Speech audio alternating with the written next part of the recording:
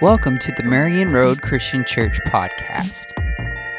Marion Road exists to glorify God through worship, sharing the good news, making and developing disciples, and serving others.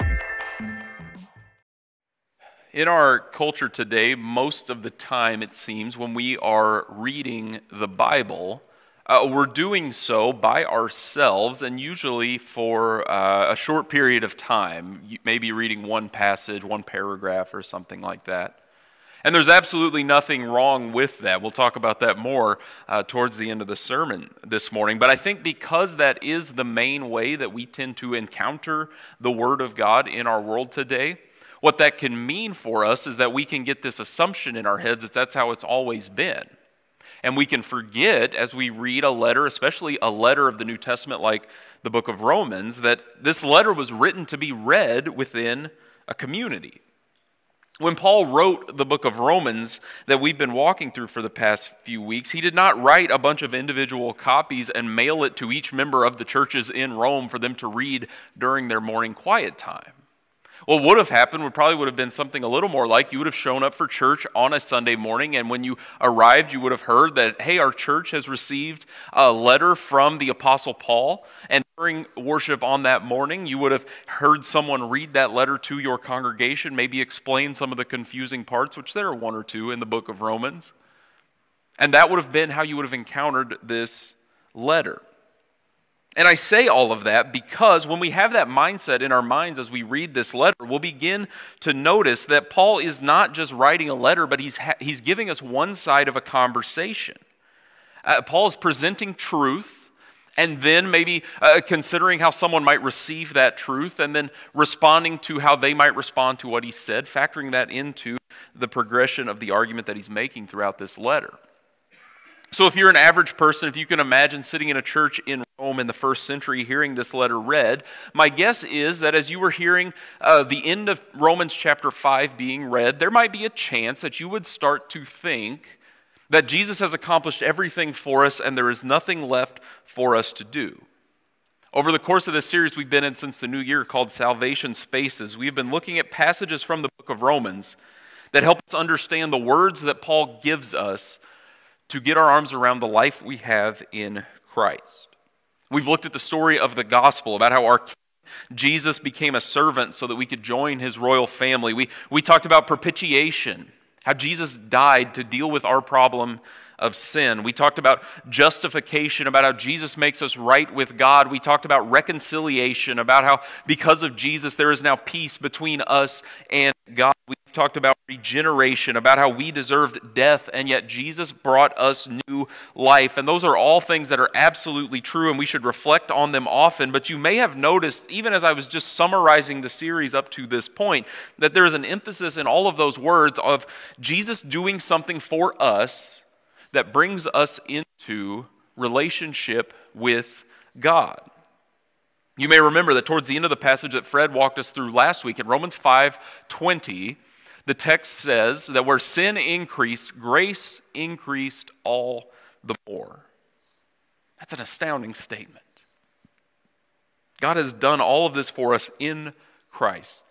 He has healed us. He's made us right with him. He's drawn us near, and that does not end. His grace is always greater than our sin. And so, if you might imagine, if you can go back to picturing that you're in Rome in the first century, that you hear a statement like that read, and you might think to yourself, boy, that is amazing. Grace is astounding. They wouldn't have said grace is amazing because Amazing Grace hadn't been written yet. That's a different point. But they might be thinking, grace is so powerful that I must be in the clear. I can do whatever I want for the rest of my life and everything is fine. I can run up the tab of sin as high as I want and grace will always pay the bill. And yet Paul can see that line of thinking and he gets out ahead of it with the rest of the story. The beginning of the passage we're going to walk through today, he asks this question in Romans 6:1. What shall we say then? Shall we go on sinning so that grace may increase? If you can't tell already, the answer Paul is going to give to that question is no.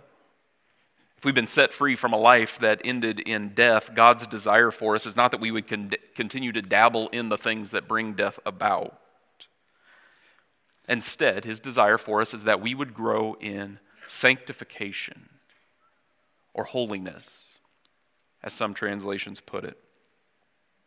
And that might make us pause, because sanctification might sound like a big technical word. It doesn't really make sense. And holiness might just give us the mental image of someone looking down their nose at someone else that they think they're better than. And the point with all of this is not that we would learn some fancy vocabulary or that we would puff our egos up a little bit. But the point of all of this is that we would respond properly to what Christ has done for us. Because the story of Jesus does not end with him dying on the cross. The story ends with him rising from the dead 3 days later. And because that is the story of Jesus, and because we are invited to participate in that story, that means that the story for us does not end with being covered by the blood of Christ so that our sins are taken care of and then we can go do whatever we want. That the story ends with us raising to new life with Jesus. That's the point Paul wants us to get in Romans 6 this morning. If you hear nothing else I say this morning, Christ's death is our death so that his life can be our life. That is what it means to grow in sanctification as we follow Jesus. Let's keep reading and see how Paul fleshes his answer to that question out a little more. In verse 2, in response to that question, should we go on sinning so that grace may increase? He says, by no means. We are those who have died to sin. How can we live in it any longer? Sin and grace do not mix because they are from two different realms of existence. As Fred showed us last week, we were living in the realm of sin and death. We had chosen to live there. There was nothing we were ever going to be able to do to get ourselves out of that residence. Sin and death were tyrants holding us prisoner, and yet Christ died to set us free. His death on the cross was for us. And when we take that death on ourselves, we identify with him in his death so that we might be freed from the realm of sin and death and into the realm of grace and life. So the logic that maybe I can just sin as much as I want and grace will always pay the bill breaks down, because this is not a matter of how do I keep my tab paid off. It is a matter of where do I take up residence. We did live in the realm of sin and death, but because of Christ, we don't live there any longer. So it makes no sense to try to go back to living there or bringing the things from that realm into the one that we live in now. My guess is that if you are the kind of person that takes the time to read the obituaries in the paper, my guess is that after you finish reading through the names listed in the obituary section in a given week, you don't then go outside expecting to find someone whose name you just read in the obituary section out for a jog. Like if someone's name's been written in the obituary section, they don't live here anymore, if I can put it that way, put it that mildly. And Paul is saying something similar about our life in Christ here in Romans 6. If we have said yes to following Jesus, our obituary's been posted in the paper in the realm of sin and death. We've died to sin. So it makes no sense to go back to death when we've been brought into life. There was a biologist who specialized in the study of ants named E.O. Wilson. And when he was doing his research, it was known already that ants produce these chemicals, these pheromones, these sort of scents that they give off to communicate messages with other ants. Don't ask me any more questions about all the science behind it, because that's as much research as I've done into it. But he knew that much, and he wanted to see what would happen if the scents, the pheromones given off didn't match with reality. And he knew that one of the pheromones that ants would give off was one that communicated to the ants around it that it was dying and needed to be drug outside of the colony and thrown on the trash heap. So he took an ant that was perfectly healthy, in the prime of its life, and he put this pheromone that communicates that I am dying on it, just to see what would happen. And almost immediately, as soon as another ant came into contact with that ant giving off the scent of death, it was picked up, it was dragged outside, it was thrown on the trash heap.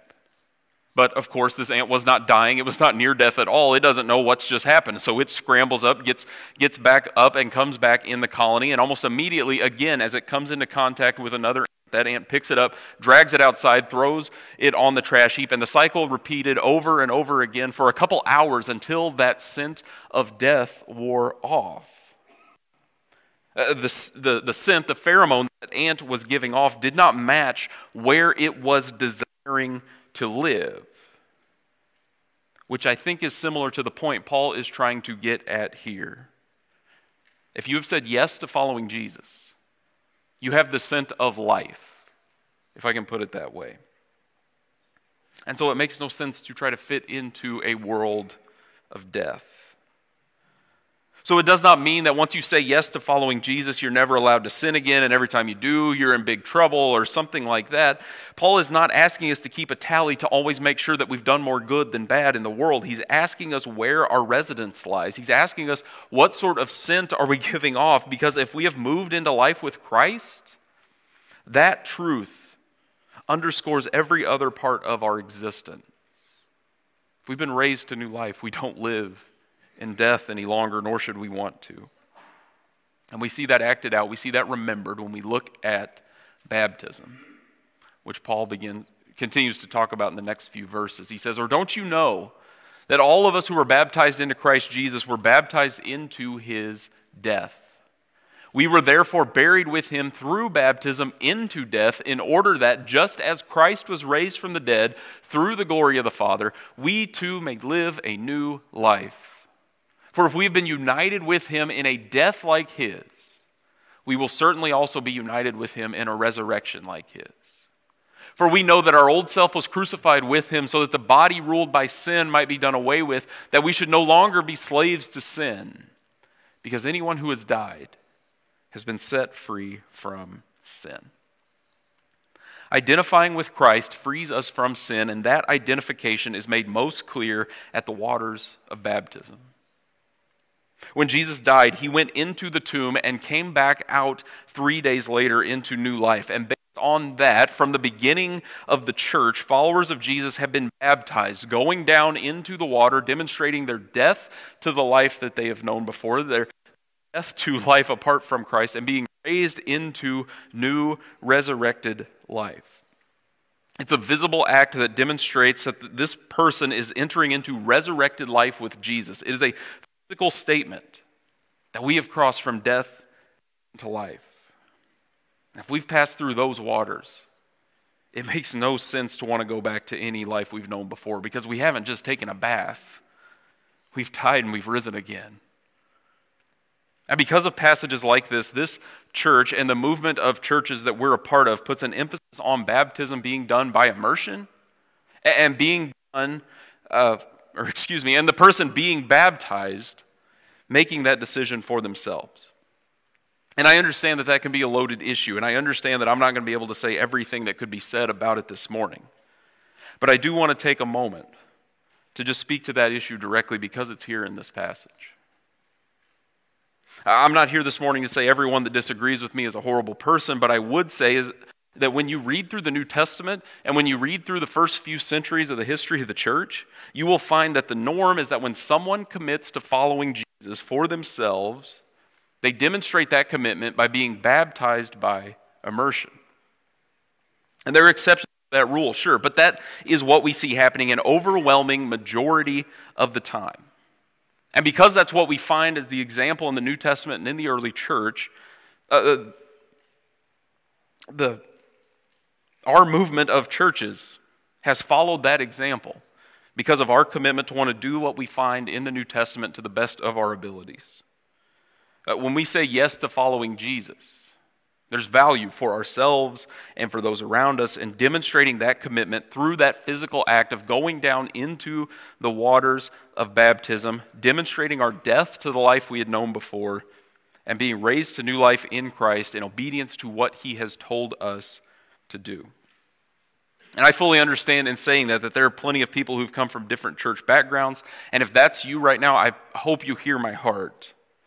Because I'm not saying any of this to try to scare you off. I'm not saying any of this to try to get you to wonder if you or your loved ones have committed some grave mistake. That's not my point at all. But I would say that as we follow Jesus, as this church follows Jesus as a community, My hope for each of us is that we would always desire to take the next steps in our walk with God and be faithful to what He's called us to do. So if you're listening to me right now, reading a passage like this and wondering, do I have to be immersed? I would suggest to you, you might be asking the wrong question. It would be a little bit like if the night Whitney and I got engaged, I asked her if we had to have a wedding. That question maybe entered our minds once or twice, but in that moment, it's the wrong question. It's not a question of what do I have to do, what's the bare minimum that I have to do to stay in good standing with God. It is a question of how do I respond properly to all that Christ my King has done for me. So I'm not twisting anyone's arm. I'm not asking anyone to make a decision right this moment, but I would ask you to consider what Scripture has to say and consider what God is doing in your life and respond as is appropriate. As always, with everything that's said up here, this is a conversation. I'm not just lecturing you. And I'd be glad to continue it with you. So would so many others, the leaders of this church. Because I'm not up here to beat you over the head with my opinions. I'm up here so that we all might walk alongside one another as we follow Jesus. And when we do that, it leads to a transformed life as we remember what Christ has done for us and how we have said yes to following Him.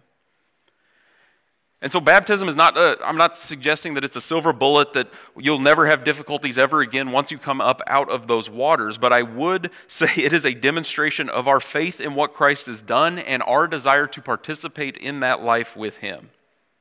When life is hard, if you've said yes to following Jesus, there are all sorts of ways you might respond, but one way that is worth responding is to remember your baptism.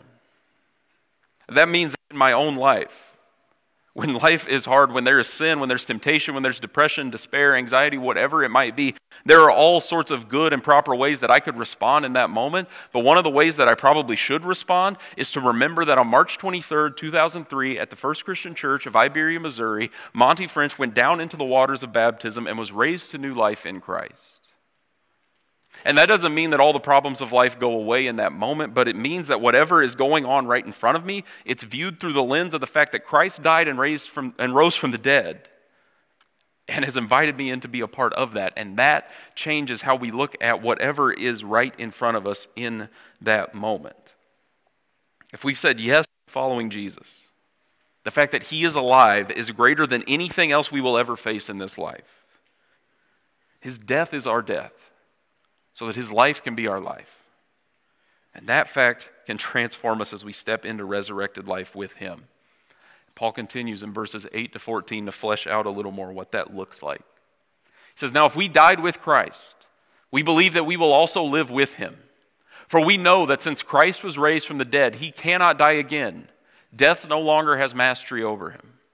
The death He died to sin once for all. But the life He lives to God. In the same way, count yourselves dead to sin, but alive to God in Christ Jesus. Therefore, do not let sin reign in your mortal body so that you obey its evil desires. Do not offer any part of yourself to sin as an instrument of wickedness, but rather offer yourselves to God as those who have been brought from death to life, and offer every part of yourself to Him as an instrument of righteousness. For sin shall no longer be your master, because you're not under the law, but under grace. Christ's death is our death, so that His life is our life. Sin and death have been defeated in Christ, and He invites us to participate in that life here and now. We're able to count ourselves dead to sin and alive in Christ because of what Jesus has done. Paul does not say here to count yourselves dead to sin and alive in Christ if you feel like it. He doesn't say count yourself dead to sin and alive in Christ if things have been going well for the last week. He says Jesus has died and resurrected, and that is how we can count ourselves dead to sin and alive in Christ. And that transforms everything about us right here and right now as we walk in the life He has set out for us. A life that puts off evil, puts off wickedness, puts off the things that are from the realm of death so that we can take on the life God desires for us in Christ. But as we say that, it's important we don't swing too far in the wrong direction. We started today by asking the question if all that Jesus has done means there's nothing for us to do. And we said that's not true, but we don't want to swing too far in the opposite direction and say that means there's everything for us to do now. When Paul says to consider ourselves dead to sin and alive to God in Christ Jesus, he is calling us to live in light of what is true. He's not calling us to earn our standing with God, but to live in line with the life Christ desires for us. It's not a matter of living in a certain way to keep your residence in the land of life and grace. It's refusing to live in line with the land of sin and death, because it is no longer our home. So to try to show what that looks like, we're going to try something. I think it's going to work. David and Evie are going to help me with a sermon illustration real quick.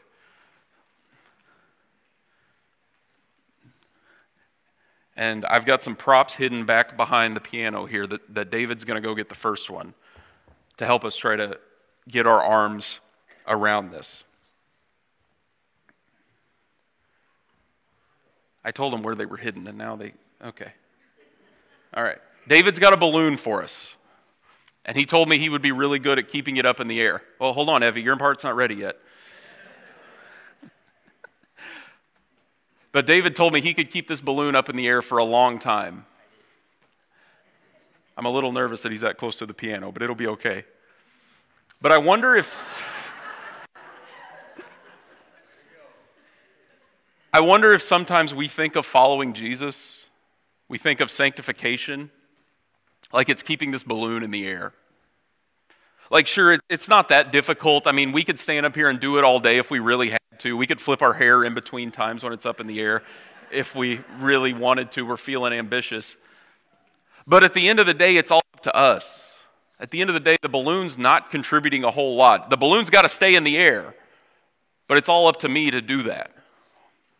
David, keep doing that. Because you're probably thinking right now that there's another way to keep a balloon in the air that's far simpler. And Evie's going to show us what that is now. It's a lot easier to keep a balloon in the air if it's just full of helium.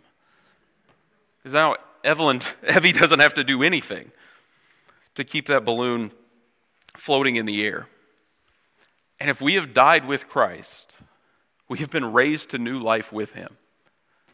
When Paul says in verses 8 and 9 of this passage that Christ is alive and he will never die again, he is free from the cycle of life and death, and so is also, if we have said yes to following Jesus, you're making me nervous back here. If you have said yes to following Jesus, you have been broken free from that cycle of sin and death. Life is no longer about us keeping the balloon up in the air. Christ has given us new life, and so we live in light of that truth. It's not up to us to keep the balloon in the air. It's us to hold on to the balloon that we've been given so that we might step into the life God desires for us, so that we can be fully alive as God's created us to be, leaving the land of sin and death for the land of life and grace. Thank you guys for your help. You can go. Give them a hand for all their help.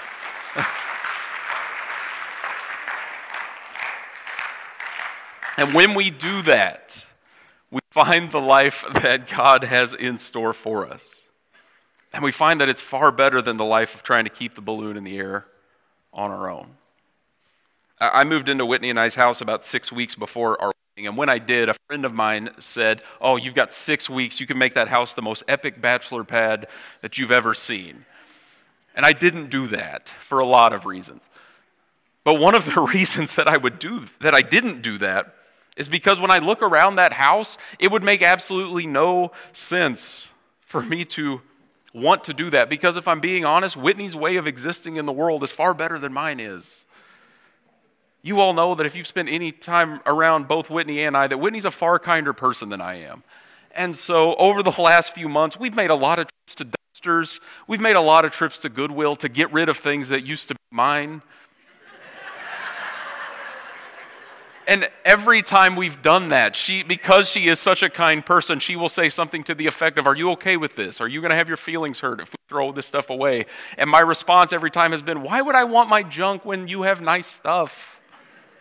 Why would I want my junk when we've got all these wedding gifts that we don't know what to do with or where to put them?" I mean, the stuff I had, if I'm being honest, it was junk. It was functional junk, but it was junk.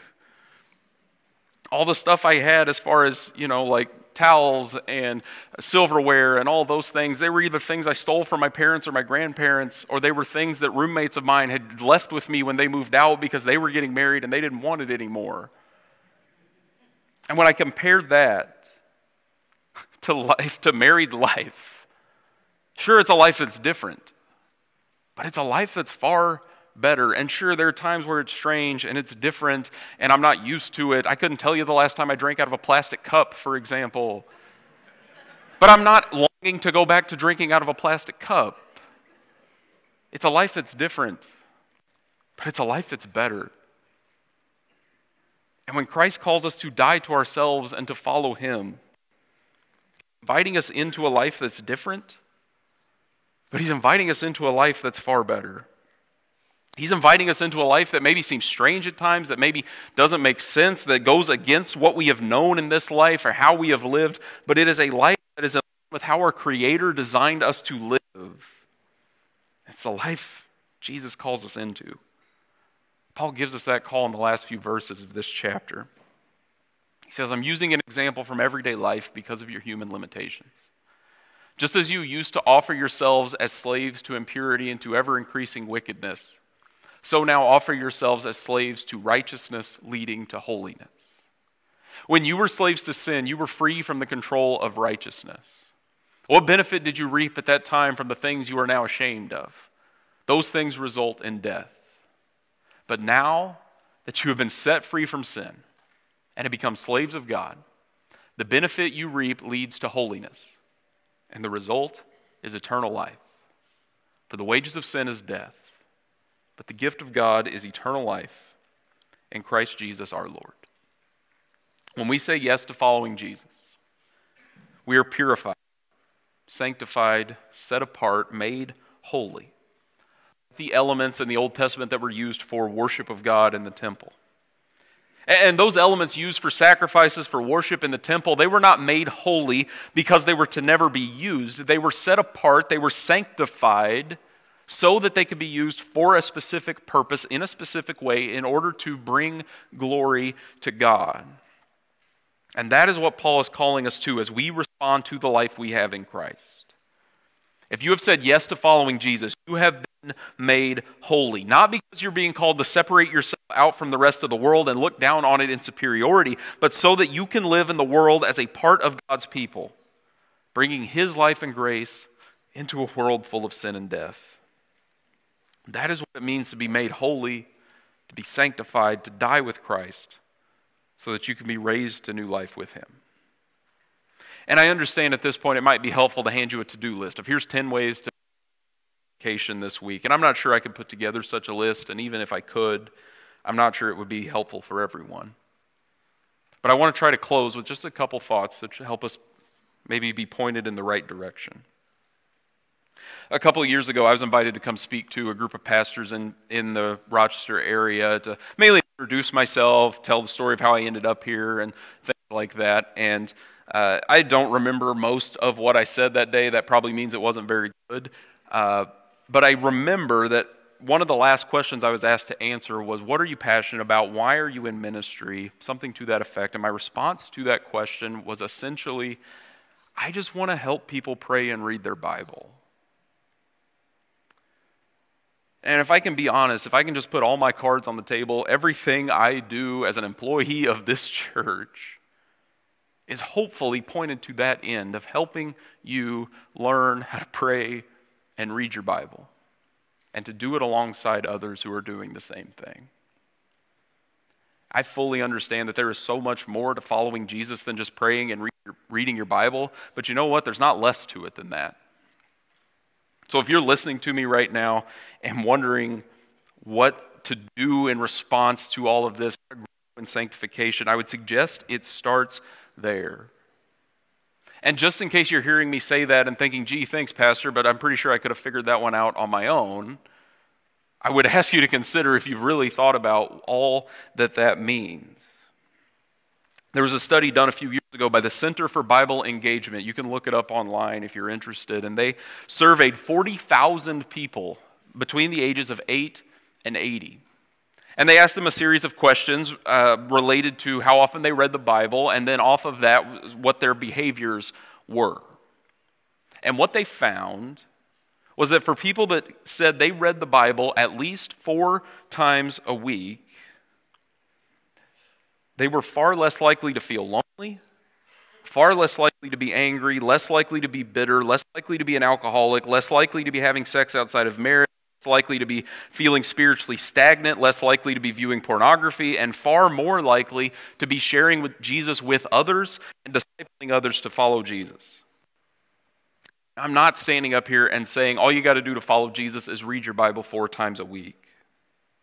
But I don't think it's a bad place to start. Do you want to know Jesus? Do you want those around you to know Jesus? Do you want your kids and your grandkids to know Jesus? Do you want your friends, your neighbors, your coworkers to know Jesus? If you do, and I hope you do, I can't hand you a tailor-made solution, but I can tell you that it starts with seeking the heart of God.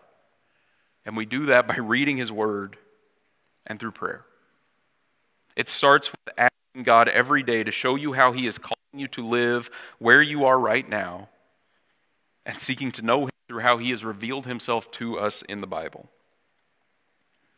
If you need more than that, if you need more conversation or resources about how to do that, that's what I'm up here for at the end of the service. That's what I'm out at the Welcome Center for. As you were leaving to have those conversations, that's what we have resources like the Marion Road for, to help you grow in sanctification as you follow Jesus. But wherever you are this morning, if you hear nothing else I have to say, I hope you can hear this, that Christ has died the death you deserved. So step into the life He desires for you. Let's watch this video. God, we thank You that You have called us, invited us into life with You. God, forgive us for when we settle for the land of sin and death, life as we have known it before we knew You. Draw us near, draw us into life with You, God. We trust that You are present among us right now, and so we ask that You would give us clarity of thought, wisdom as individuals and as a community to know what it looks like to follow You where we are right now, to be formed more into Your image, and to grow into all that You desire for us to be. We ask all this in Your Son's name. Amen. We hope that you were encouraged and challenged by this message given by our own senior pastor, Monty French.